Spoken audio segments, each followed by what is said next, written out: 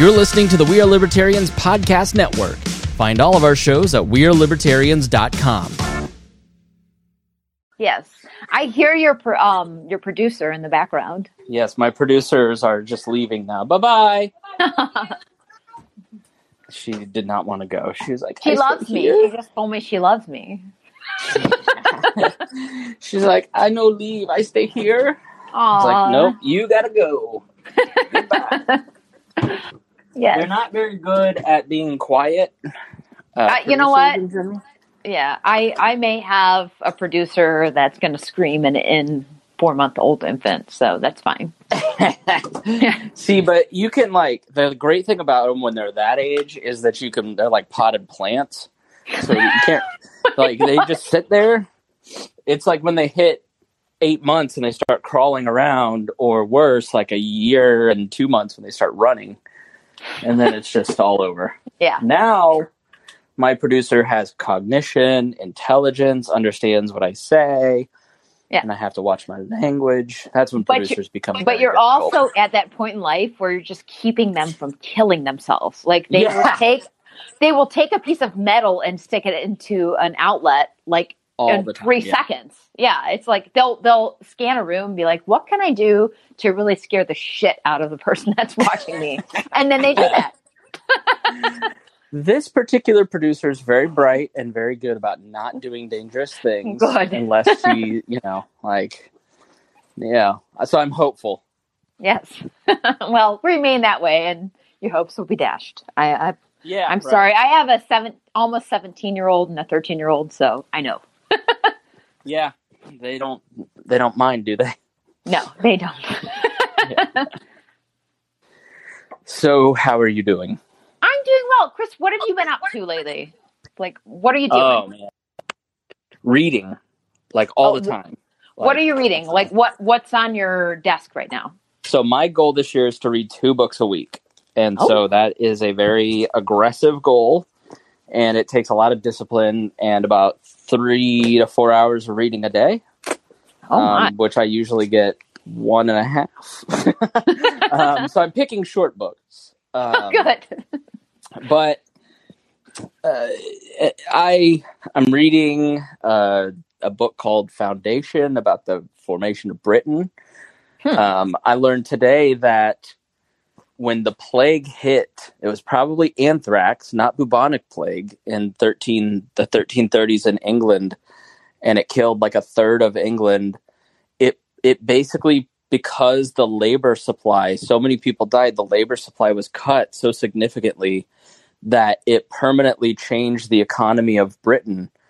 And peasants basically were either no longer there or no longer were peasants because there were so many job opportunities that it permanently, it killed off the feudal system permanently. Mm-hmm. And it also threatened the landed gentry so much that they started passing laws that it was illegal not to have a job. You couldn't just not have a job. And they tried to force all employers in England to only pay pre-pandemic wages. And so people just ignored it. And they also so it was basically wage prohibition. Yeah. And so which always works. Always. If their employer did it, they would just leave that town and go to a different town where there was a more generous employer. But it raised, because demand increased and supply of labor decreased, prices went up, people got wealthier.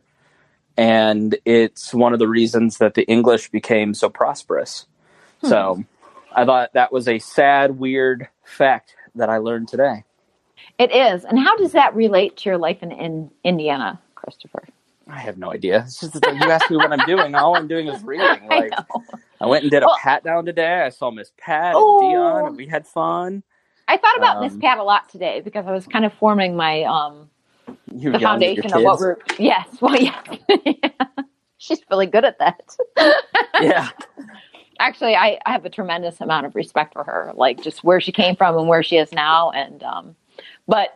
No, I was thinking about what we're going to talk about, and I was really trying to form my argument because it's something that's been on my brain for a long time, and I've studied libertarian feminism, and gross. But it actually made me think about like systemic racism, which everybody loves all these topics, and I should be so popular by the time we're done, right? Honestly, fuck everyone. I just don't care anymore. Like, it is so exhausting to like think about what is or is not. Like, it's just, you want to be sensitive and you want to be empathetic, but at the same time, like, you have to talk. Like, you have every white man in the universe gets mad when you talk about racism, you know, and if, you know, it's just like they got that side and then you've got the other side and cancel culture, and it's just exhausting. And as somebody who's worked in radio and comedy my entire career, I'm just like, oh, this is hell. Well, you know what, Chris, what I have to say about comedy, especially like stand-up artists, I feel like they're the last truth tellers in our society anymore. Like, it takes a lot to get up and make people laugh because they're speaking about truth, and, you know, they're finding something in somebody's soul that is making them laugh because comedy is irony. So right. I have a lot of respect for comics, and I really hate when they get canceled because it's like, God damn, you're just killing everything, you know?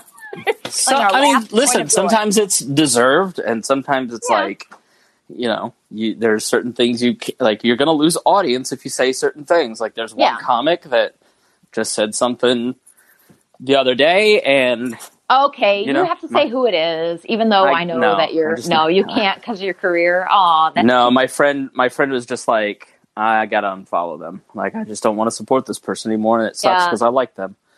You know, well, I think when comments get too political, I mean, there's something funny about being philosophical about politics, but when you get too political, I think you lose humor. Yeah, but listen, talk about what you want to talk about. Oh, okay. The people that are interested in what you have to say will follow you, and the people who aren't, will go find somebody else. It's the free market. Yes. So I wanted to start a movement. It's not actually a new thing. It's just something that really hasn't been represented well or branded well, and that's fourth wave feminism. Yes. So it exists already? It already exists, but not really. It's not well formed. Okay. And so what is it? Okay. So there's two versions of it. There's libertarian feminism and socialist feminism. Okay. As a capitalist, you can imagine where I fall. Right, but you're on the We Are Libertarians network, so the socialist side? No, not so much. And it's not that I disagree with the reasons why they are the way they are. It's that I disagree with the way that they think they're going to deal with this. Like, explain that. Okay, so if there's a problem, maybe it's patriarchy, maybe it's people not being treated equally. The answer is never the state, like ever, because all it does is make everything worse. So, Chris, let me ask you, because you have good libertarian chops. Okay. What is the smallest minority on the earth? The individual person. Amen. Are women not individuals? Well, no, yeah, they are individuals. Yes. And so I think that libertarian feminism is such a small niche, or however the hell you say that.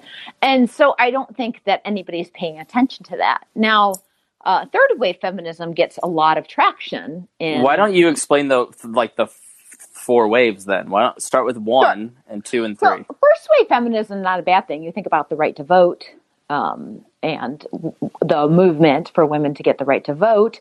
Unfortunately, there were some bad byproducts from that, but that doesn't mean that necessarily their intentions were poor. Prohibition was absolutely something disgusting that came from that, but that's not feminism. That was just a byproduct of it. So women being able to be equal in their representation of government, even though I abhor government, isn't a bad thing, because if we're going to have one, then why shouldn't we have a voice? Well, that's one of the beauties of liberalism, which libertarianism and liberalism are basically the same thing. In liberalism in the classical right? Yeah, classical liberalism absolutely says. They adopted it because, the idea is of a liberal democracy is that government exists, then everyone should have an equal share in directing the ship of state. Yes. And so if women are to live under the rules of the state, they ought to have a say in it. And so, I totally agree. And I think it's like, First wave feminism, all on board. Not a surprise, because I just think that's expanding rights and expanding access to the public square is always a good thing. Yes. But then there's this transition into second wave feminism, which lends itself, and there's still some good things about it, and a lot of people don't know about that, but it lends itself to women deciding that, why do I have to be at home? Why can't I go out to work? Is basically like, that's Right. a big, like, just putting it in a nutshell. Those aren't bad ideas. Sure. So I mean, making women if you- equal in the workforce is a great thing. If I'm good at my job, why can't I do a job? Because I have a different parts in my pants. Right. The expansion of women in the workforce led to the nonprofit sector. It led to the rise in the nursing sector. It led to very empathetic aspects of our society that have improved society, have in a lot of ways offered more free market solutions, because we now look at, instead of like, we need to punish drug users and put them in jail, we now go, all right, let's look at alternative solutions that don't involve the state, that let's look at this in a different way, a more compassionate way. So yeah, I mean, go watch 9 to 5. Yes. And that's and I think it's just, there are cultural influences that here's the thing about culture. When people say I'm supporting culture, usually they're supporting something that was crafted in 1895 at the beginning of the Industrial Revolution that is not a long-standing tradition in that sense. You know, it's marketing from 1912. You know, like weddings are a great example of tradition that, you know, the wedding ceremony itself, yes, but ring tosses and all that, or garter tosses, all that shit. It's funny because the Industrial Revolution actually led to first wave feminism. What happened was, I did a long course in studying this, and it makes a lot of sense, even though it was rooted in conservative tradition, so I don't necessarily agree with all the, like, how they believe the outcomes were bad, but what happened was women for centuries obviously did not have the same say as a man. If you think that women were equal to men throughout, time, you probably don't know anything about history. But what happened was women were in a way equal in their families, as though they would be equal partners. They were home businesses. And then all of a sudden, men went to work outside the home most of the week, and women stopped being producers and started to be consumers. And so there was a big issue with their value. And so they wanted to be valuable again, because obviously they're human beings that want to create value.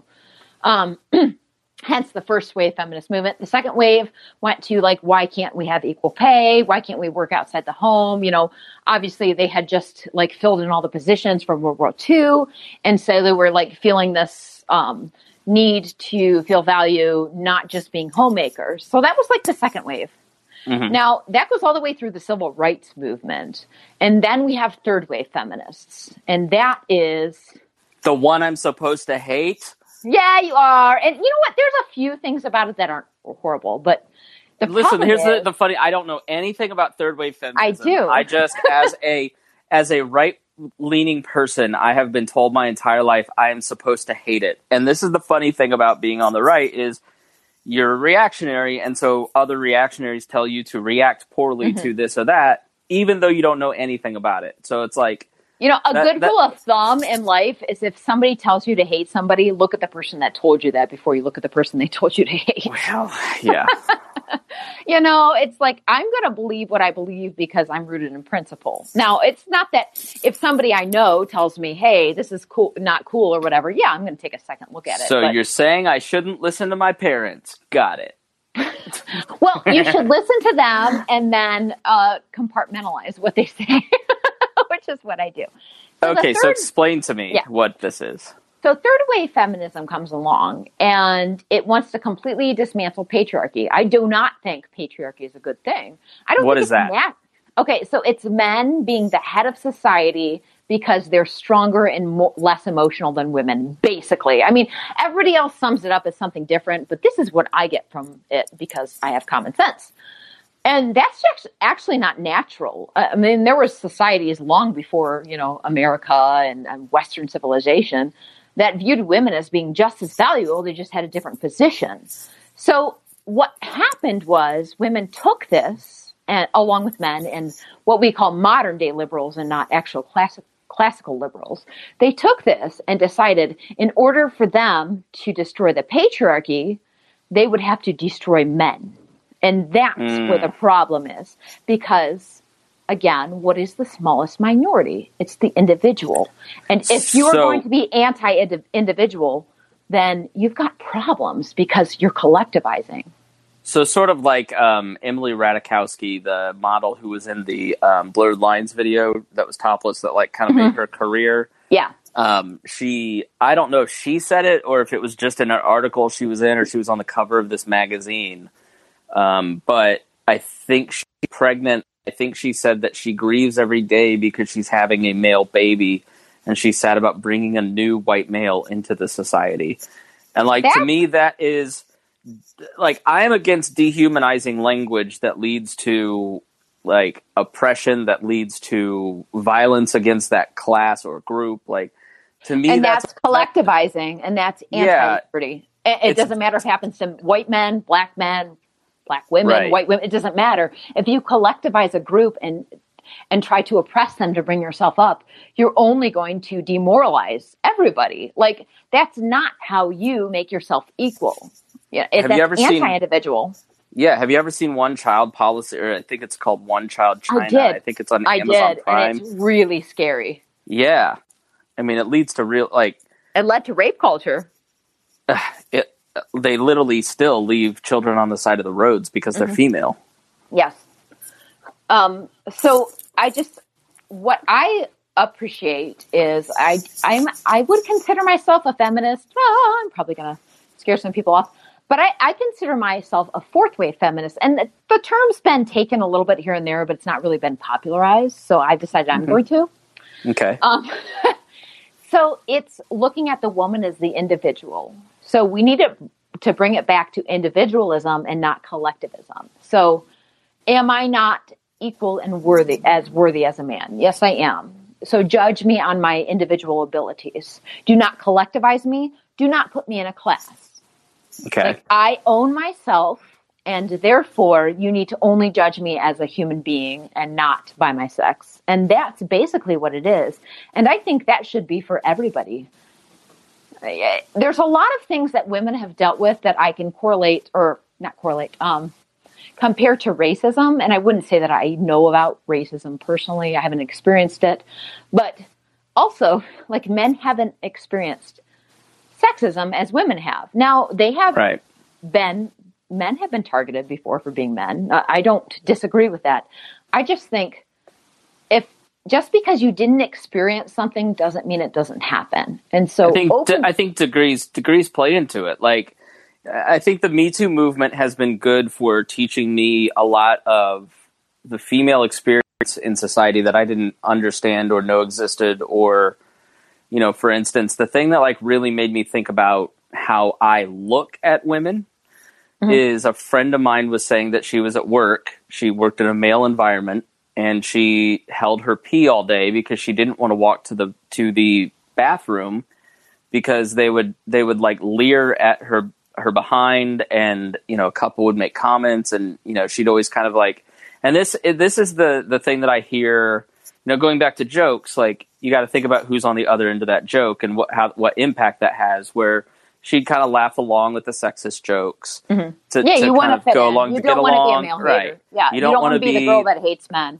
You don't want to be that. My girlfriend, I don't want to be the bitch. You know, she'll say that. And it really made me think, like, she has to sit in physical pain because of an environment that encourages treating her like a sex toy, basically. Where in my life am I being inappropriate? Like, I wouldn't want to sit in pain all day because I need to pee. Like, I have a small bladder and I have to go every 2 hours, and like, that would suck. And so, I don't know. I think looking at the Me Too movement and then talking to other friends from other different groups, you know, like Miss Pat and Dion, and you hear, okay, maybe white men or me or others have experienced X, Y, or Z once or twice. But there are certain, like, things that happen on a daily basis that condition you, and you just accept it, and then you either get offended by that, resent it, I guess is maybe the word, or you just kind of become numb to it, where if it happened to me, I would lose my shit. This is unfair. How could it, you know what I mean? Like, I would say, and I was mostly very right-wing and conservative growing up, so I didn't, and I still don't have any poor view of men. I do think there's certain circumstances where they're treated unpoorly for just being men. But I've had one job in my entire lifetime where I haven't been sexually harassed or demoralized for being female. And that was when I worked for an all-female agency. I'm an insurance agent. It was a one time. I bartended. And I've worked with male bartenders who are great, actually. But the customers, when you bend over to get a beer, you're going to hear it. I worked in management at a movie theater, and I walked into the office one day, and they had taken my picture and photoshopped it on pornography and posted it everywhere. And it was funny to them. Like, that's just happened every time I've worked somewhere. There's never been one man who hasn't been suggestive to me, especially in a place of authority to me, except for when I worked for an all-female agency. So, and I'm not saying this doesn't happen to men. I'm just saying, like, these aren't women that are just trying to get at men. It just happens all the time. So you have two choices as a woman. You can ignore it and you can try to move forward, or you can speak up and be fired. So this exists and it's wrong unless you think women don't belong in the workplace, and then you need to go back to first wave feminism and understand that you're wrong. And so I just think that treating as a woman as an individual is just the best course of action. Like, it makes the most sense. It makes the most sense for anybody who has bigoted or collectivist ideas. You know, if you're a racist, you're a nationalist or whatever, just think about people as an individual, and then that dismantles your ideology. It's very simple. Well, yeah, like the guy who wrote Game of Thrones, with the little bottle cap hat, little short, chubby guy. Someone asked him in one of those like panels, you know, how do you write women so well? He goes, well, first I think of a woman and then I pretend she's a person. You know, so it's like, I totally agree with you. I think you have to sit there and examine your behavior and just think about, all right, if I were being treated this way, would I like this? Or, you know, if my female friends and my black friends, my other friends tell me that, you know, like Harry, it was very like sad for Harry to say to me, I never felt like a part of the group because you always kind of made jokes about my race, and it just made me feel like different. Yeah, and it doesn't necessarily mean that you have ill intentions or bad. It's just you didn't realize it. You know, it's not I'm sitting here all going, bad or evil. Oh, I just pretending his blackness means nothing, you know, that it's no big deal was, you know, and that's what I would tell myself, like, oh, we're just treating him like an equal because we'd bust balls. But like, I wasn't really treating him like an equal. And now that I see that, like, I'll make fun of him for being a nerd. Yeah, huge nerd. He is. And he made fun of me for not understanding SteamYard. So, right. You know, so, but Harry. But like for somebody like Harry, who literally tells me every time I leave my house, I'm afraid I'm not coming back because of getting stopped by the police. Like, there's a different sensitivity to racial jokes than I have. And, you know, so it's, when he told me that, we stopped, right? Like, I try, you know, so I just think that's where I get bent out of shape by the right, where they kind of go, well, if I stop treating Trisha and making sexist jokes towards her, then, you know, I'm acknowledging her gender, and I am, you know, playing into this critical race theory game, and I'm just going to treat them like everybody else. And I just don't think that everybody is exactly like the way that my brain thinks the world is. You know what I mean? Like, I just think that's a very, like, I think this way, and so everyone thinks I do, and so they should just get over it. Right. Is a very entitled way to think. Part of that's kind of understandable. I mean, it's not excusing it, but it's understandable. We all live in the world we live in. So because we don't experience other things, a lot of times we don't have the wherewithal to think, oh my gosh, it might actually happen to other people and I just might not know about it. Yeah. And that actually makes common sense. But, you know, we get so caught up in our own world and worrying about who is persecuting us and being collectivists that we don't actually understand it. And I have to point out, like, I started to realize that, especially about like systemic racism and things like that, which I'm not allowed to talk about as an ANCAP. I don't really fucking care. I'll talk about whatever I want. But I was listening to the Pat Down, and Miss Pat said something that really struck me, and it struck me to this day. She was talking about a story where she was selling something on Facebook Marketplace, which is something I do. And the woman was white and lived in a suburban neighborhood. She was selling Miss Pat an item. And she said, well, my son can come and get it. So it was lifting it, whatever, it was large, whatever. And the lady said, okay, well, I'll just leave my garage open. He can come and get it. She goes, he can't do that. And it clicked, like something clicked in me. I went, well, why? Like, I would say the same thing that lady said. And it was like, if he walks up as a young black man into this woman's garage in a white neighborhood, bad things could happen. And I started to realize, oh my God, I can't imagine living that way. And it's the same way I feel sometimes as a woman when I walk into, a business and I'm like, well, I have all these guys here. And then there's these other guys at the end of the bar, and they're going to talk to me differently because I'm a woman. And when I bend over to get a beer bottle or carry a case of beer, they're going to say shit to me. They're never going to say it to the male bartenders. They're never going to.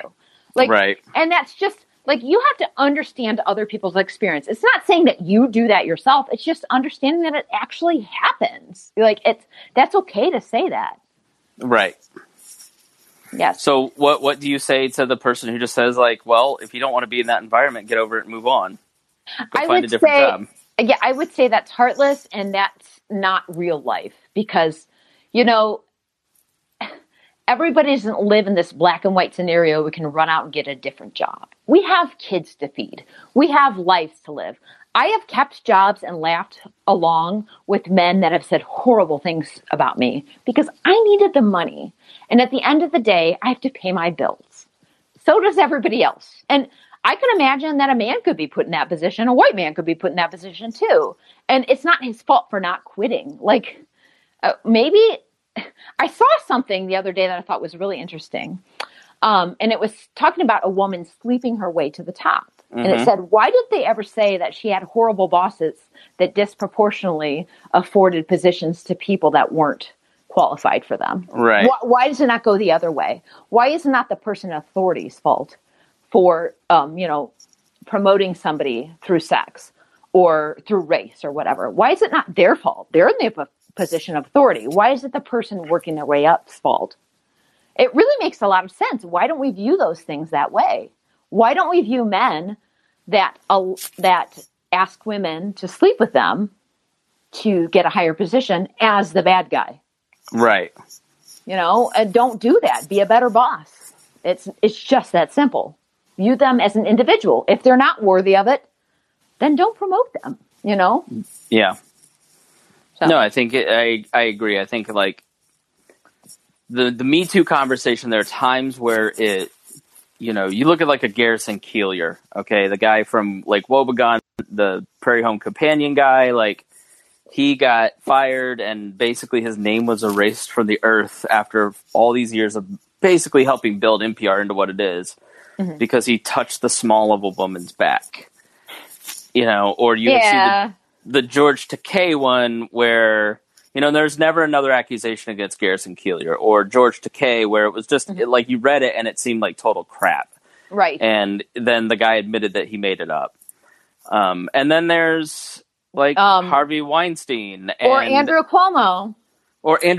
I mean, I think, I think where I work in my day job, I think, and I work for a comedy radio show that is part of like the Bro Radio thing from back in the day. And I think it's made the environment for female employees a lot better. There are more female employees. There's a different way they're treated. And I think that's a good thing. You know what I mean? I think that's, yes. And there's still issues where, I won't go into it, but anyways, I think there's a time to be forgiving and understanding because if somebody's willing to work and change their ways, there has to be a path to redemption. Like, you can't just cancel somebody forever. I don't believe in that. I just believe in maybe look at your actions and try to change them, and maybe treat people as individuals. That's just the key. And that's the foundation of libertarianism, which is why I think fourth wave feminism is libertarian feminism. I wish it was bigger. But it's, it's not popular to say, hey, own your actions. Men, women, and everybody own your actions and treat other people well. That's not a popular statement because that's hard and it takes introspection. Well, I think it's easy for the left to kind of dismiss this and say, okay, they just don't want to change. They're being whiny.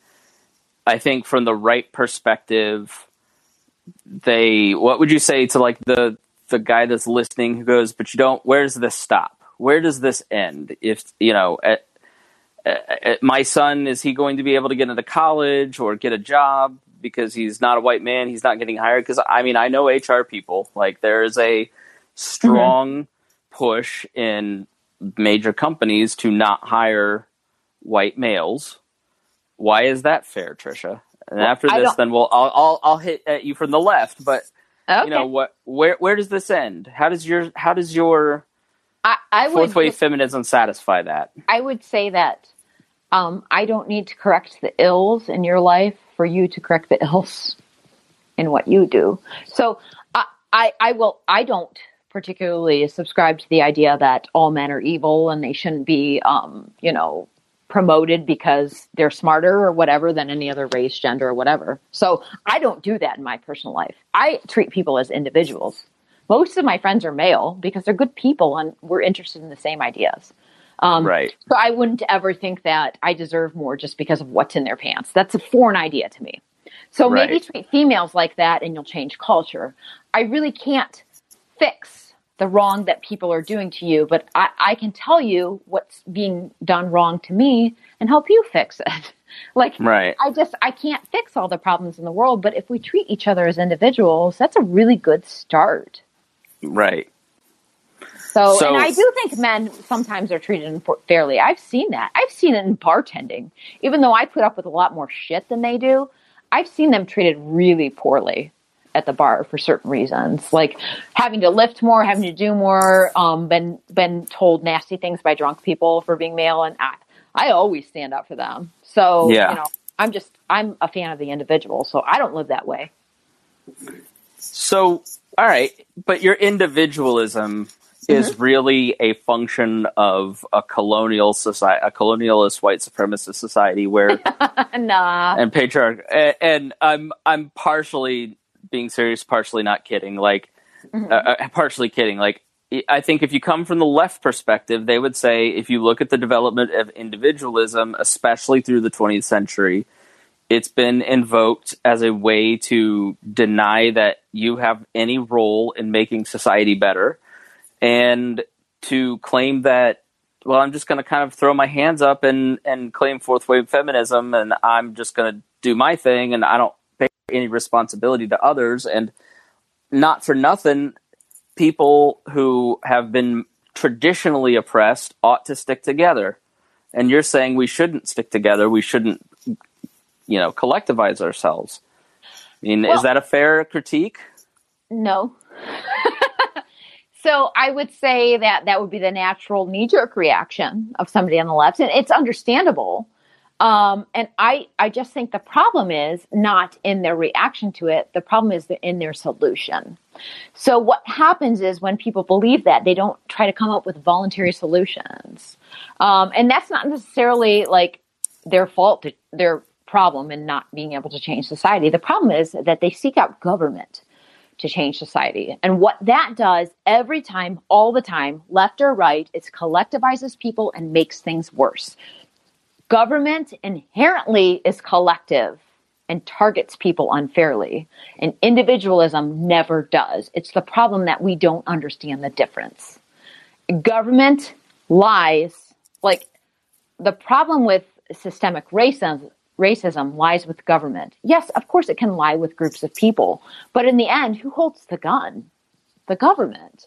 And if you're going to try to solve a problem with racism, sexism, class warfare, or whatever, if you use the government, you're only ever going to make it worse, even if you have the best intentions, because they're a monopoly on force, and what they intend to do is collectivize you for more power. It's never a solution. That's the biggest problem. And so every time these things have come up, government makes it worse. Yeah, but I agree with you. I'm Ryan Lindsay, the libsock. Ryan liked not, one of my posts tonight. I was like, where the hell did you come from? I love Ryan's a good dude. Here's the thing, like the commons, the reestablishing of the commons and common property doesn't necessarily mean that government force is holding you libertarians go on and on about your government force, but that's not what the left is proposing. They're saying we need to fundamentally change culture to eradicate these theories of oppression. Right. Then don't flirt with government and do it. It's that simple. It's that simple. Well, now you've blown my theoretical government that I've created in my head that can never be instituted because I don't understand human nature. Yes. Well, human nature is somewhat predictable. You know, human beings, most of the time, not all the time, act out of rational self-interest. So if you can play to that, you'll play to common sense. It's pretty clear-cut. It's not that hard. I mean, there's always going to be deviations. And if you want utopia, please die and go to heaven, because it's not going to happen here. But I think we have questions, Chris, which I love these questions on stereo. I freaking love them. I love getting into the questions. Yes. Here, let me play the first one. All right. I'm ready. Oops. Oh, I can. Oh, cool. Oh, let's hear from the president. I mean, the former president. Look, we don't live in a perfect world, Ginger. I'm sorry that maybe you had a different thing in mind, but let me tell you, use what you got. Some people, they have a really nice pussy, and they use it to get to the top of the ladder. And you know what I say? If that's your game, you got to work it. And some of them do really well. I would know. I've assisted a lot of people that way. Some people have other things, like talent. You use what you got. I would say to Mr. Trump, first of all, fucking amazing impression. Yes, it was really good. It was good. To be honest, I feel like I'm replying to actually Donald Trump. I know. So he found out about stereo and he hasn't been blocked. People, Donald Trump is on stereo. God, what if that actually was Donald Trump? How funny would that be if that was really Donald Trump? Please, God, let this be true. I mean, hey, look at influencer culture. You know, I've been out there busting my butt as a libertarian podcaster forever, and then cuties like you come along and post a couple of cute photos and get 9 million likes and become the belle of the ball. How's that fair? Chris, maybe you need more cute selfies. Well, that's true. Oh, I will say to Donald Trump, who elevated those people to positions by sleeping with them. I know. Let's take I don't know why I'm taking his premise seriously, but I think it's funny. I think a lot of people think that. They think, women do have the advantage. They have the privilege because they only privilege. have that privilege, which sometimes they may take because they have no other option or shouldn't be able to take because the people in authority are giving it to them. So maybe just rule that out, and then we just don't have to worry about it. Like, if you think they're sleeping their way to the top, then obviously somebody in authority is allowing them to do that, and they should probably be a better boss. I don't know. Right. Crazy. Total loser answer. Okay, let's go to... Oh, I don't know how I got that. Oh, there we go. Okay. Goddamn, fuck Trump. Goddamn, 2 + 2 was fucking 4. Motherfucker should have sent me my damn stimulus check, yeah. Fuck talking my whole time. He has a stimulus check, and he's very excited about that. But he's at a hotel, so... Yeah. Like, don't blow your stimulus at a hotel. Just don't do it. All right, God only knows what Robin is about to say. Let's see. All right, oh shit. Chris, listen, we had a fart. I need Robin to understand how on point this is because I was on antibiotics for a week and now I'm on probiotics. And I got in trouble with my girlfriend last night because I farted so hard that the couch rumbled. Do you fart in front of Reagan? Oh, I I've like 3 times. She claims it's every day, every hour, because she exaggerates like me. I've probably farted in front of my husband. He does none of those things. He's very private. Yeah, like we've been together for a couple years, and like I'm sitting here, and I thought I could kind of get away with it, and it just was not happening. It didn't pan out the way you thought it would. Yeah, I mean, I'm not like standing up, open cheeking it, and blowing it out in the air like in her face. God. But like you know how it is. When now, you think are they you can just kinda like sneak air? one. Are they air farts or like really like where you're like, oh my God, that smells bad to me, and I'm the one who did it? Like, I never. No, I rarely fart because I try to eat well. Really? No. You eat Chick-fil-A for breakfast, like a double Chick-fil-A sandwich. Chick-fil-A is fucking good for you. Doesn't it produce farts though? No, I'm a very, liar. very clean eater. I rarely fart. I'm being honest with you. I really don't. I bet I'm gonna make this into a meme. like every couple days maybe, but I mean, if you don't eat like trash, then you usually don't. But I've been eating. Now, if I eat ice cream, oh, forget it. Oh, so you have like lactose farts. Yeah, those are no good, no bueno. But if I'm on these probiotics trying to get my gut back together, and I just thought I could kind of blow it right into the cushion and not get noticed. But my husband hates these things, but I think when I was pregnant, I probably farted in my sleep a lot, just because it lends itself to like gas in the stomach. You just like build it up. He didn't say anything though, because he's really nice to me. Didn't talk about it on our podcast. No, I did. I did that for him. She farted first in front of me. Okay, so I don't think my husband's ever farted in front of me, and if he has, he must have ran away because I've never smelled it. And she said that she's like, I'm so in love with you, but if I weren't, I'd be leaving and I wouldn't be dating you. That's how seriously her family's all from Virginia, Southern manners, right? She's like, if you need to fart, you need to go in the bathroom. And to a man, that's like saying you need to sit down when you pee. Like, I'm master of my domain. I bought it's not. couch. That's not even close to the same thing. Yeah, it is. And I'm not going to, I told my guy friends and my friend Brandon, he goes, she is a queen. She is a goddess. She is the best person you will ever date. If you blow this, I will be so mad at you. I mean, honestly, though, Chris, he's probably right. Like, he is 100% right. And then Jude said, nah, I'm pro fart here. You let it rip. You're not going to go sit down and pee, are you? She's hot. She's smart. She's wanting to, like, build a life with you. Dude, so am I. The bathroom. Just fart in the bathroom. It's fine. I refuse. I'm a man. Oh, my God. I think you guys are a very nice couple. I was going to say, wait till the Dutch oven comes up, because that's divorce material. I would never abuse her with my anus. This is horrible. I'm not a monster. That is just like the most horrible statement, because it could go in so many ways. But I think actually, I won't even go there. I'm going to be nice because I really like your girlfriend. You want to listen? Do you want to hear from? Let's hear from DJ Radio host. All right, got DJ 3 Radio. from him and 3 from David. All right. What do you guys think somebody should do if they aren't a sexist and they see these kind of things happening? Because a lot of your advice has been directed at someone who would be a sexist. So I was wondering what you suggest for just a normal person who doesn't treat people any differently, or if there's a role for that person to play. Oh, I really actually like that question. So nobody has the onus, in my opinion, nobody has the onus to speak up for other people. But I think it's good when they do. So I would say just be supportive of that person, and maybe if you're able to, stand up to your boss and say, I don't think you treated that person respectfully, and it's not fair. Because the more people that do that, the less that will happen. We talk about these people in authority doing things. Well, they're not going to be a boss for very long if they don't have anybody working under them. So sometimes it's difficult, and maybe your job is in play or whatever. But I think the right thing to do is speak up. I don't think you need to, and sometimes I understand not, but I think you'll probably be a better person for doing so. And if more people did, the world would be a better place. And that goes towards every ill in life.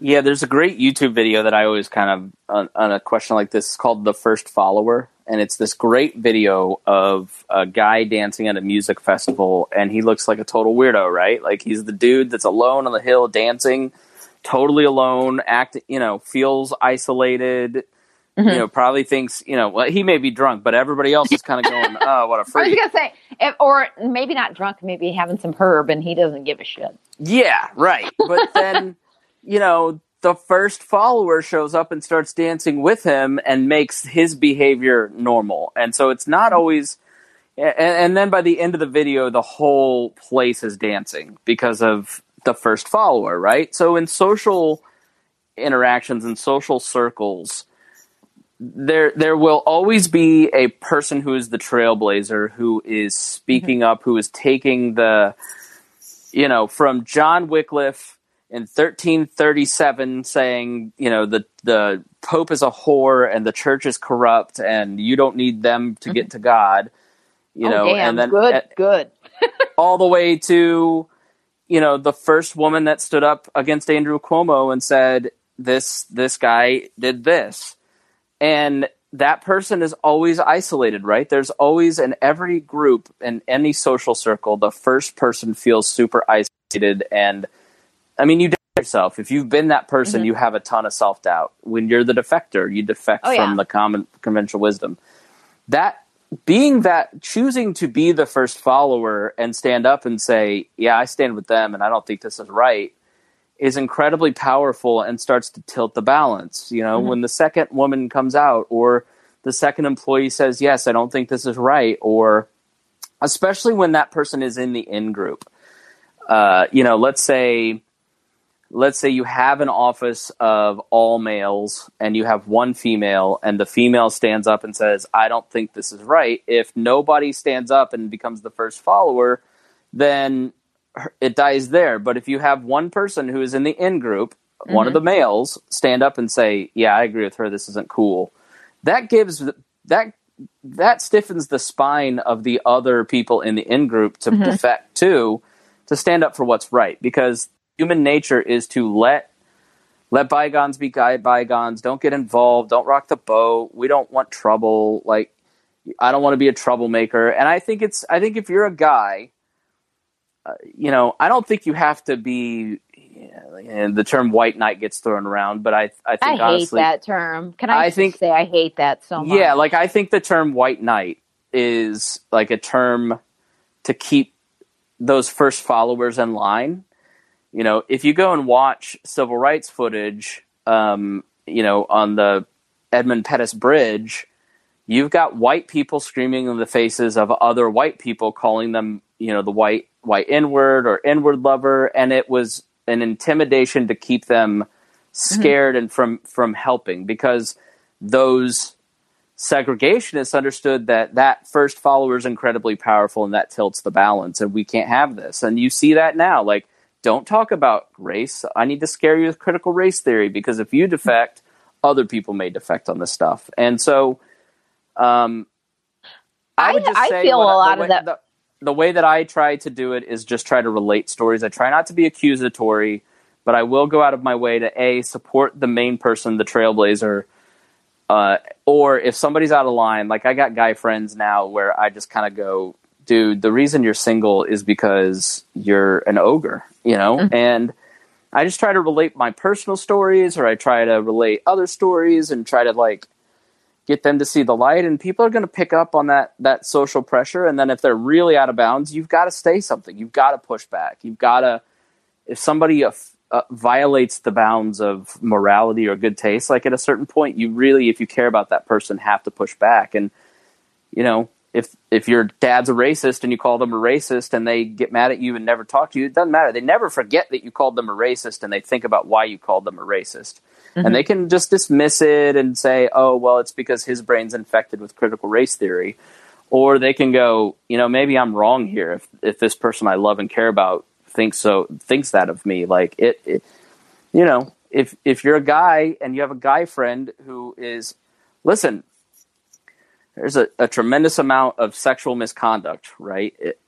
Violations of women. Your guy friends in your circle are one of those guys, probably. and you know which one I'm talking about. It's in your brain right now, and it's up to you to go and like, fix that. Like, I just think you bear some responsibility for your community. That's probably where the radical individualist, anarchist, gingerarchy and I disagree, is that I do think that you have some responsibility within your social circle to set norms, because that social pressure is important. I would say through libertarian theory, you don't, but I'm also not a person that thinks libertarian theory ever survives without morality. So I'm a moral person. So I think you do. And I think your theory is trash if you can't live as a voluntarist and as somebody that makes good associations. Yeah. I think I don't care if you know philosophy through and through. I don't care if you've read every libertarian philosophy in the world. If you don't act like a good person and help people in need, your theory is trash. Like, nobody will ever follow you and you will be alone. And so it means nothing, because hypothesis and theory are two different things. So I would say that I agree with you. And that's kind of where I've kind of come to terms with the fact that I just don't think I get along with a lot of anarcho-capitalists anymore, because they want to sit and argue hypothesis and theory all day, but they just don't live that way. And I don't think if you live the philosophy that you believe, you actually even believe in it. There's no fruit. I don't see your fruit. I think that you just want to be right, and I don't care to associate with you. So no, I mean, I think there's got to be a cost for doing the right thing, right? Like, yeah, I don't, Dion always says allies have scars, and it's true. Like, speaking up and saying this dehumanizing language or these little tricks to get out of doing what's right are not okay. Well, that's cost me listeners. That's cost me friends. That's cost me tension in relationships. But it's the right thing, And if you know somebody in your community is doing the wrong thing and you don't have the courage to stand up, you have to ask yourself if you really believe that stuff. And I think you pick your spots. I don't think you have to be aggressive. You don't have to be screaming in people's faces. I mean, I think other people have a different tactic than I do. But I try to, relate my personal experiences and try to get the person to see that point and get them asking questions, and then kind of say, yeah, I just think that you're wrong here on this or that. And I think you got to do it the way that, you've got to be uncomfortable. You've got to be courageous, but you don't have to do it the way that other people do it. You do it your own way. But I think you owe it to people in your community that are at a power imbalance to have that first follower step up. And I think in society, when we look around at the people who there's a power imbalance, we ought to speak up. And maybe that's along the lines of race. Maybe that's along the lines of class. Maybe that's along the lines of, the small business owner that's been, shut down for a year. You got to speak up for the people who are on the wrong end of power. I like that idea of first follower too. And it's true. Yeah. Human beings, like, we all want to believe that we're the person in the zombie apocalypse that's going to be like leading the group. And it's just not how it happens. No, there's no idea that you and I have that is original. There's nothing that you and I think that is original, or a situation that is original. There's already somebody else who is already doing that thing, and they need somebody to help them, or maybe you have to be the trailblazer in very like small situations, like in a group of 10 people, and you've got to, and in those situations, you go to the other people that you kind of see wince and go, hey, is Dave being a problem? Do you think there's something going on there? Yeah, I didn't want to say anything because I love them, but, and I think people don't like, especially, I've learned this from Miss Pat. White people like to be polite. They don't like to, they like to tiptoe. They want to be comfortable, mainly. And so they'll I think millennials and Gen Z are kind of taught to not rock the boat in a lot of ways. So, we find timidity to be a higher value a lot of times than Chris, previous generations. I also think there's the reverse of this too, which I see in society. So what happens is once somebody is brave enough to speak out, then everybody piles on. And there's this thing where everybody's cruel and it's cool to be cruel to somebody and nobody is giving them mercy after a certain point of time and letting redemption. Right. And that wasn't the point of it in the first place. So it's like, once somebody is hated enough and try to cancel, maybe give them space to be merciful to them after that. Like, do you want them to change their behavior or you just want them to burn in hell? Like, what is the point in what you're doing? I think the first followers want to change in behavior and to speak truth. I think everybody that piles on at the very end probably has poor intentions because they're just followers and they don't really understand what they're doing. I think if we could be individuals and really understand what we're saying and own our actions, at the end of the day, when you lay your head on your pillow, know that what you did was for the right reasons. When a value has a cost, it means more. And I think you understand your values more when you think. Individuals have to think about their values because we think a lot about what would society look like if there were no rules or if there weren't this 800-pound gorilla of the government setting standards. Wouldn't in a pandemic society, would an anarchist society do the right thing and wear masks because they were persuaded of the science? Or do we need a government to force people to socially distance, right? Like that's been a big argument in right-leaning libertarian circles. I tend to think that government action creates backlash. It creates, but like, what are my personal values? Well, I'm going to take the risk that is appropriate for my family. So that depends on if I'm seeing, before Christmas, I didn't go anywhere for a month, and I wanted to make sure that when I saw my family, I had quarantine that, but I'm not seeing anybody that's vulnerable right now. So I'm going to a restaurant every once in a while. I'm going to do those things, it's like, I think I'm on the liberal scale because of all my libertarian friends. And like, I'm reading the New Yorker this week and this woman's like, here I am at this restaurant. I sat outdoors. I had been vaccinated. I double masked. And I'm just like, man, we live on two different planets. I've never done that. Right. Like, I've been to Florida. I've been to Florida twice. The government skews people. So it's like, if they never did that, I think that people would probably actually have been much more inclined to 100%.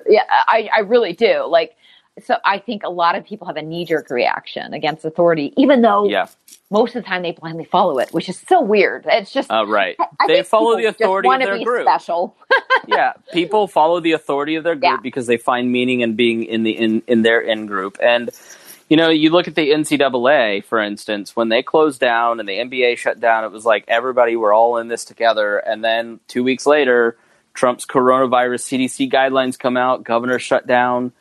And the resentment immediately sprang up. And so, there's always going to be a cost. Like, I think you gotta find out what you believe and you gotta exercise it. And the more it costs you, the more you appreciate it. I think it's funny because when you say that, most people give you the answer like, well, what if this happens? Or what if that happens? Or this will lead to this. And it's like, I don't think that they understand that this world is not perfect. And so if you're looking for perfection, we don't have it and you're not going to find it. Yeah. So the government is not the answer. It's just, utopia is not meant for this world. And so if your philosophy lies in finding a utopia now, it's probably a really shitty philosophy, whether you're an anarchist or a statist. Like, it's not going to happen. Just try to find the best way, I think we have more questions, Chris. Yeah, DJ has a couple here. Oh, shit. It's weird because you guys are saying treat everyone as individuals, but then you're also, in the same breath, categorizing. Yeah.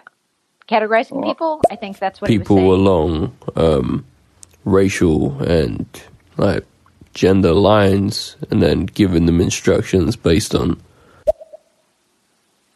Okay. Are we being not duplicitous? That means intent. I mean, are we being? So I think two things can be true at once. I think this is really hard for a lot of people to understand. I think that people can be collectivized as a race or sex or class, but I also think that people are individuals. So I think both of those things can be true. I have enough nuance to understand that. I mean, the whole world is talking about identity politics, and even if you yourself are not controlled by identity politics, when a large portion of the population are having those arguments and labeling themselves, then when you're having a conversation, you're going to use those labels. I think. Right. I don't think that. I think people confuse individualism with erasing all of those lines, but I think identity comes in many forms, right? Like, I am a boyfriend, I am a video editor, I'm a libertarian, I am a Christian, I'm white. You know, I have all these different characteristics and identities, and it makes me a unique person in a lot of ways. But that doesn't. I think individualism is more about how you treat other people than how you expect the world to treat you. And so I don't expect that all those lines to be erased. I have to look at that and I have to say, am I treating others differently because of their identity? Yes. Or am I doing certain things that are dehumanizing? Or am I buying into ideologies that are inherently violent? And how can I produce more harmony and peace in the world with my words, with my actions, with my time, my money? And that's where individualism comes in and examining kind of what's going on. But it doesn't mean losing your identity or letting go of certain things, you know, or being proud. I'm a proud, you know, from a German immigrant family. Like, you know, I'm a proud Hoosier. Like, and I don't buy that the left wants to erase all of that. Maybe some of the intellectuals do, and the right-wing intellectuals will grab onto that and pretend that all people on the left want that. And I don't think that's true. I think, you know, there's all kinds of different prides, right? One of my least favorite things that people say, and it does, like a lot of white people say, is, I don't see color. Man, you're fucking lying. Yes, you do. The difference is, can you see past it and learn to know somebody as a person? That's the difference. Because everybody sees color. Everybody sees gender. Everybody sees race. Whether it's looking, it doesn't, if you say that you don't see that when you look at people, well, I don't know. Maybe you're the second coming, because I just don't believe it. The difference is, how do you treat somebody? Do you see past it? Do you get to know them as an individual? Do you blanketly treat people some way because they fall into line with a certain category or collective category of people? That's the difference. People are different. There are black people. There are white people. There are men, women, transgender, bisexual, whatever. Like, we all are here on this planet, and it's really stupid to say you don't see that. The difference is, are you judging somebody on that? Are you automatically thinking they are this way because this is their identity? Or policies that you support. Like, I think you look at something like the border, right? Like, you take immigration and what's happening at the border, and the Trump cages and people and kids sleeping in their own shit was outrageous. And you look at the conditions of Biden's, you know, detention centers, and they're like 5% better. At least they have some facilities. But but I love when he's like, I'm not going to do that. I'm just like, well, you're kind of doing it, Biden. You are, right? Like, and they like bought a hotel and have people staying at hotels. Like, but in the end, like, are you saying it is okay that this stuff is happening because your president is in power, and then when the other guy's in power, flipping your sides? Like, no, we look at it and go, these are human beings deserving of dignity. They're deserving of work. They're deserving of not being tortured, basically, with child separations and orphaned. And not for nothing, but the policies that have been implemented by both, you know, all the last 4 administrations basically have sent free market social signals to the coyotes that kids are going to get in and stay and fine. So families are now raising money to send just their kids. Yeah. And so you're putting children in danger with the policies that you're supporting because you're kind of okay with it because your guy's doing it and in charge of it.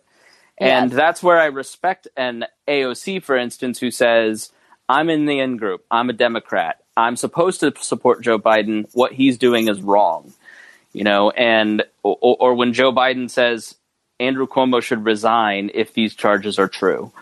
Whereas I've had a lot of contempt for the right for not having that same set of rules for themselves and policing their own in-group and saying this isn't okay. This, the Christian church and some of these evangelical leaders saying, yes, everything Trump does is okay.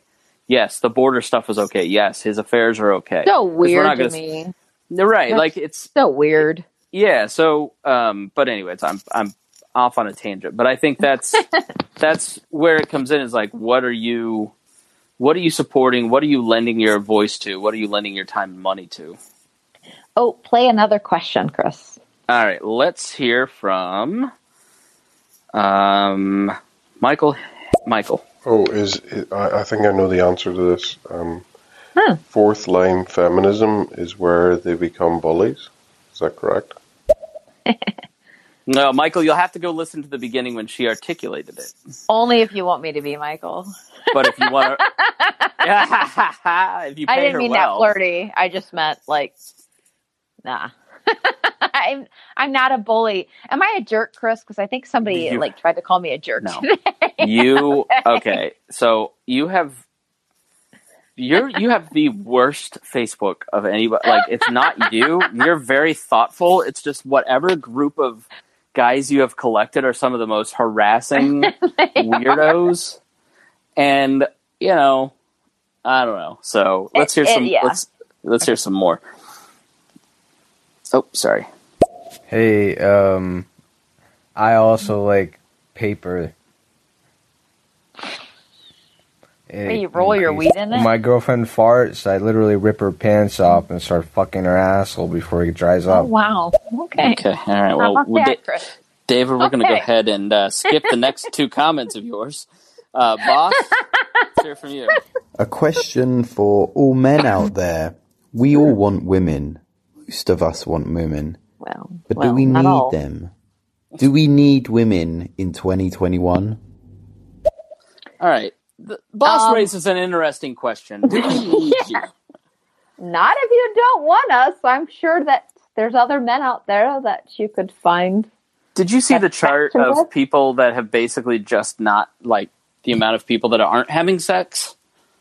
Are they all libertarians? No. But, so, all right. Because I'm pretty sure they are. So there's this chart that's like a hockey stick graph, basically starting in 2008. Okay, going back.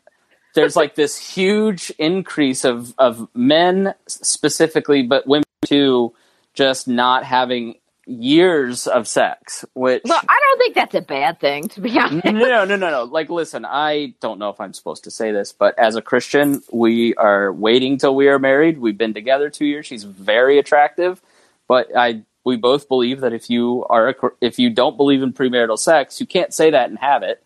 Like, you should wait. And that's not the case for a lot of people. Because people have I don't think it's out of some morality or purity.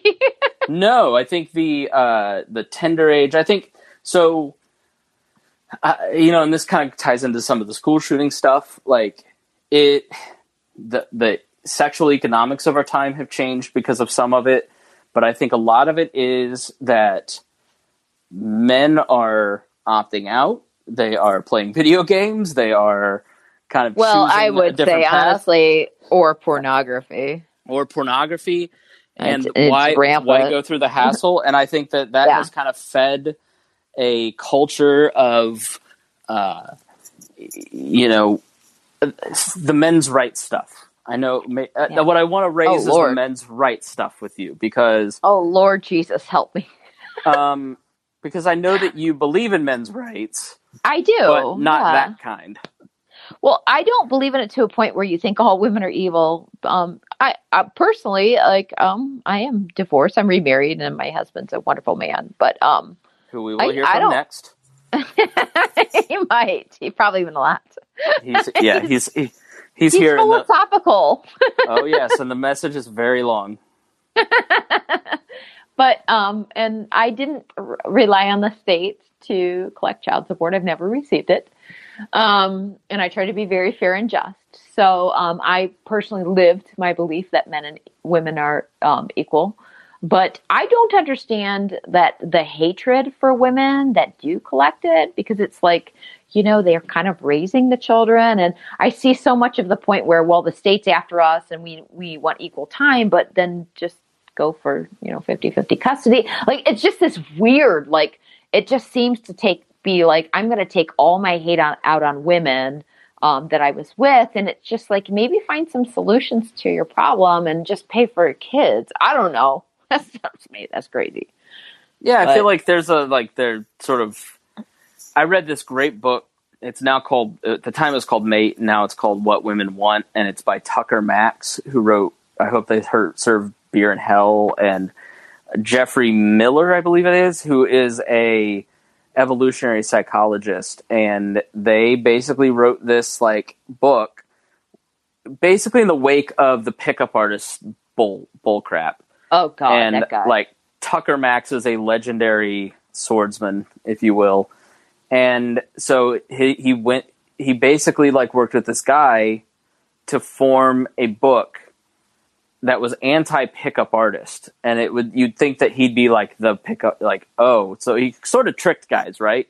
Like, how do you pick up women? And this book really changed my life, because instead of blaming, I'm just the nice guy and women don't like nice guys, it was like, I hate that.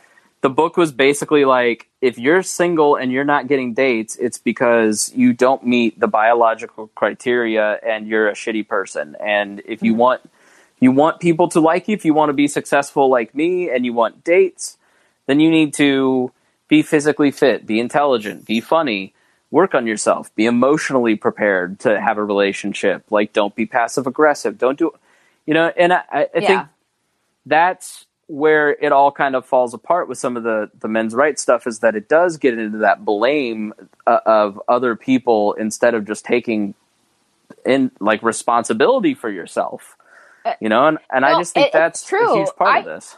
After I got, divorced, it was like, I dated a lot and I had a couple decent relationships. I mean, they weren't winners, like per se, like they didn't win my heart or whatever. I didn't perceive them as bad experiences because I was just trying to learn for the best person. And I dated somebody who treated me really respectfully, and I really enjoyed philosophy with him. And he was always gracious to me and never treated me like trash because I was a woman. He had a great deal of respect for a woman, and I married him. So I don't really know like how that's weird. Like, it seemed to be a good, recipe for marriage to me. And we have a happy relationship. It's not perfect, but it's very good. So I think mutual respect is just what people are looking for, men and women. I don't know why we can't do that. It's really not that hard. Right. Let's hear from your husband now. So those who will deny an intrinsic racism will say that they don't see color. How are people supposed to see beyond color and race and gender and actually locate what is central about another human being in order to identify their essential individualism and therefore judge them in a more appropriate and expedient way, which will lead them to seeing a person as a perfected being, so to speak, or as a person who is more valuable as an individual than they are as the member of a collective? Okay, I don't speak John Mann. What did he say? Okay, so he basically said, how do we see past color, sex, and race and learn who the individual is? And I think that is being a human being and just learning to love people and trying to understand them, honestly. Like just not automatically assuming that they're somebody because they belong to this class or race or sex. Like, getting to know people. I think having friends and that aren't exactly like you is a good thing. Overrated. I think just to be willing to admit that maybe you do have some biases towards other people. I think as an individual, you can be a minority and have biases. You can, this doesn't owned by white men. This is owned by the whole human, race. So let's hear more from David. You need to find some better probiotics. I recommend ones that you didn't buy at the dollar store. People are totally just going with this whole politically correct bullshit because they're being told to keep going with it. That was really deep. That was really deep. People are just being politically correct because everyone else is telling them to be politically correct? Well, maybe there's a point to that. So there's some, of course. But like this idea that people have been bamboozled into believing that other people have inherent value and should be treated differently by society is not like propaganda. Christopher, what? How old are you? 37. Why do you say bamboozled? Because it's hokum. It's bamboo. I love the term bamboozled. Please never say that again. Okay. Congratulations on your retirement. Okay. Shut up. Would you be kind enough to explain it succinctly what fourth wave feminism is, please, so I can get some context? Please, give a brief description. I expounded on it earlier, but it basically is that women are individuals, so you treat them like individuals, and breaking up the patriarchy isn't about man hate or bringing men down. It's just making women on an equal playing field. So basically, it's like first wave feminism, only with much more nuance. Yeah, would you say it's a reorientation? Yes, exactly. That's a great word. Better than bamboozled. Thank you. I stole it from John. All right. I don't know. I just think that women in the 21st century, you are your own worst enemy, and you are bringing about your eventual demise within certain spheres of society. I mean, it was the feminists, for example, who pushed the agenda of transgendered men entering into female sports. And when these transgendered men started dominating the sports and basically eliminating all quote-unquote genuine female competition, then they start to raise their voices against it. But you know what? You dug that grave, now you have to sleep in it. And now you're having, men within science trying to recreate women using artificial intelligence and robotics, simulated sex and things like that to fulfill these guys, sexual needs. Women better watch out. That's all I'm going to say. May I address that? I mean, in my opinion, and it's just my opinion, you can take it any way you want. Fourth wave feminism to me is nothing more than a guise for toxic femininity. The women have, forcefully taken on the reins of power from the men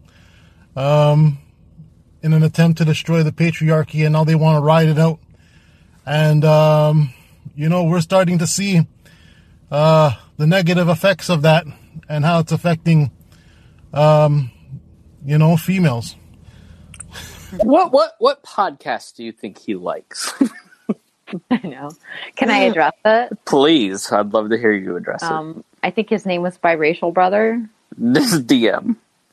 Okay. That was what it said when we were playing. Oh, okay. I would say I've never done any of those things, so you can't blame me for things other people do. That's collectivist, honey. I'm sorry, you're a socialist. I'm not. I don't know. It's kind of like turning. Okay, I'm going to take all the things that you say. I don't know. Like, if you want to have sex with a sex doll or be transgender, like, just have at it, have a good time. I don't care. But you can't blame me for what other people do, and you can't blame me for your failures. And if you think women have taken something by force, and yet you think they're weak, then how weak are you for letting them do so? Yeah. That's stupid. I'd also say, I don't think he's thought deeply about these issues, and I think that anybody that just kind of copies the language of the other side but reverses because they didn't listen to what we were talking about. I said it's absolutely zero to do with taking men down or anyone else down. It's all about making yourself an individual and not up with not being treated like that. Building your own life and being the best person you can be and helping your community But that's toxic femininity, and I just saw the word feminism, so I'm going to reject whatever you're saying to rail against my preconceived bias of it. And it's just sort of like, if you're just copying the language and reversing it, you're not thinking deeply about the issue. You're just being a parrot of other people that are trying to propagandize you into not thinking about the issue or taking any responsibility for. I don't know. I really think it's so silly because number one, the argument's dumb in its foundation. But when certain men say, well, feminism has destroyed society and women have taken it by force and they're taking men's power. Well, I don't believe in the premise of that, which makes me laugh because I think, well, are you weak and you let them do that? Because if you happen to be the stronger sex, then why did you allow that to happen? Which none of those arguments make sense. It's just me playing the devil's advocate. But it's just like, that doesn't even make any sense. Like, that's not even what I'm talking about. We're not playing at the same level here. Like, you're parroting somebody, and I'm thinking critically about something. Right. All right. All right. Last comment from Sarah. I think it's really important to still understand that someone's race and gender and all these things are essential to who they are in a way. Even if we want to just look at them as a person, it's really important to know that their lived experiences shape a lot of who they are, and part of that is centered around, the race and the gender and the societal class that you're in. It's like talking about those experiences at work. If a man makes a comment to you, your past experiences of that kind of sexual harassment will lead you to be just a bit more, I guess, questionable of, was that a joke or was that something inappropriate meant to attack me? I actually quite agree with her. And my point of seeing everybody as an individual is not to say I don't see color, I don't see race, I don't see what. I don't agree with when people just say, well, everybody's the same and we are the same in our equality and the fact that we're all part of the same race, the human race. But yeah, everybody has a different experience. You, Chris, have a different experience than me and can inform me about things. And so could somebody that lives something. So I agree with that. That's not what individualism is. It's that everybody has value in being a human being, and you cannot collectivize people because collectivism is just anti-liberty. It just is. Yeah, I said something very similar to what she said earlier because I totally agree. I think you can't. Again, I think it goes back to people. She's right. People have different sensitivity levels. And I don't think you can separate a person's feeling about how they are perceived by the people around them. Mm-hmm. And I think that's a really powerful influence on people's thinking. And so how others think about me, like, me, like I do think about what people think about me. I'm open and honest about that. The person who says, I don't give a crap about anybody's opinion, they're the biggest. They're lying. They're they're lying too. Right. Like we are hardwired to think about the group of people we're around and the group expectations. And, I think if you have consistently been treated a certain way because of a factor like your race or gender or, you start to think certain things about yourself. And so what a lot of this conversation, in my opinion, is trying to negate bad feelings about those things, right? Like, it's sort of like the Black Power movement came out of Jim Crow because it was, James Brown's songs, for instance, were like about Black as being powerful, it's being beautiful, it's being, worthy. It's and if you're an individual, then why does that threaten you? You are an individual deserving of respect and the same equal rights as your fellow citizens, and you're a beautiful person. Like, why would you want people who are, in 1965 in Alabama not to feel empowered, right? Like, I think, and so that's what a lot of this is about. It's not about trying to subjugate the white male Christian conservative. It's not about that. It's about getting people to kind of think about the language that they use towards other people and that experience that they have, and allowing people to self-actualize and have and I would equal say, rights. Chris, to that end, I think when you learn about somebody's experience and you become their actual friend, They'll understand your position too. They'll understand why you're frustrated or why you want to ask a question and won't think I didn't understand his position. And I think one of the most important things I learned over this last year, and it's just the dumbest statement, but it's true.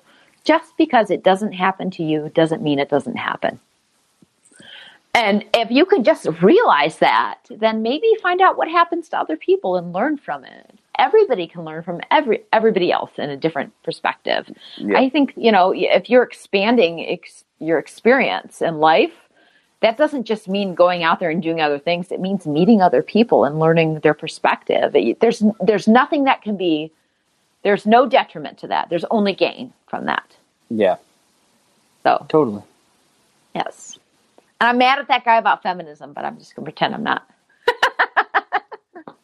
I mean, because I get that so much. It's not that he's anybody that I haven't. It's just like, can't you just listen for a minute?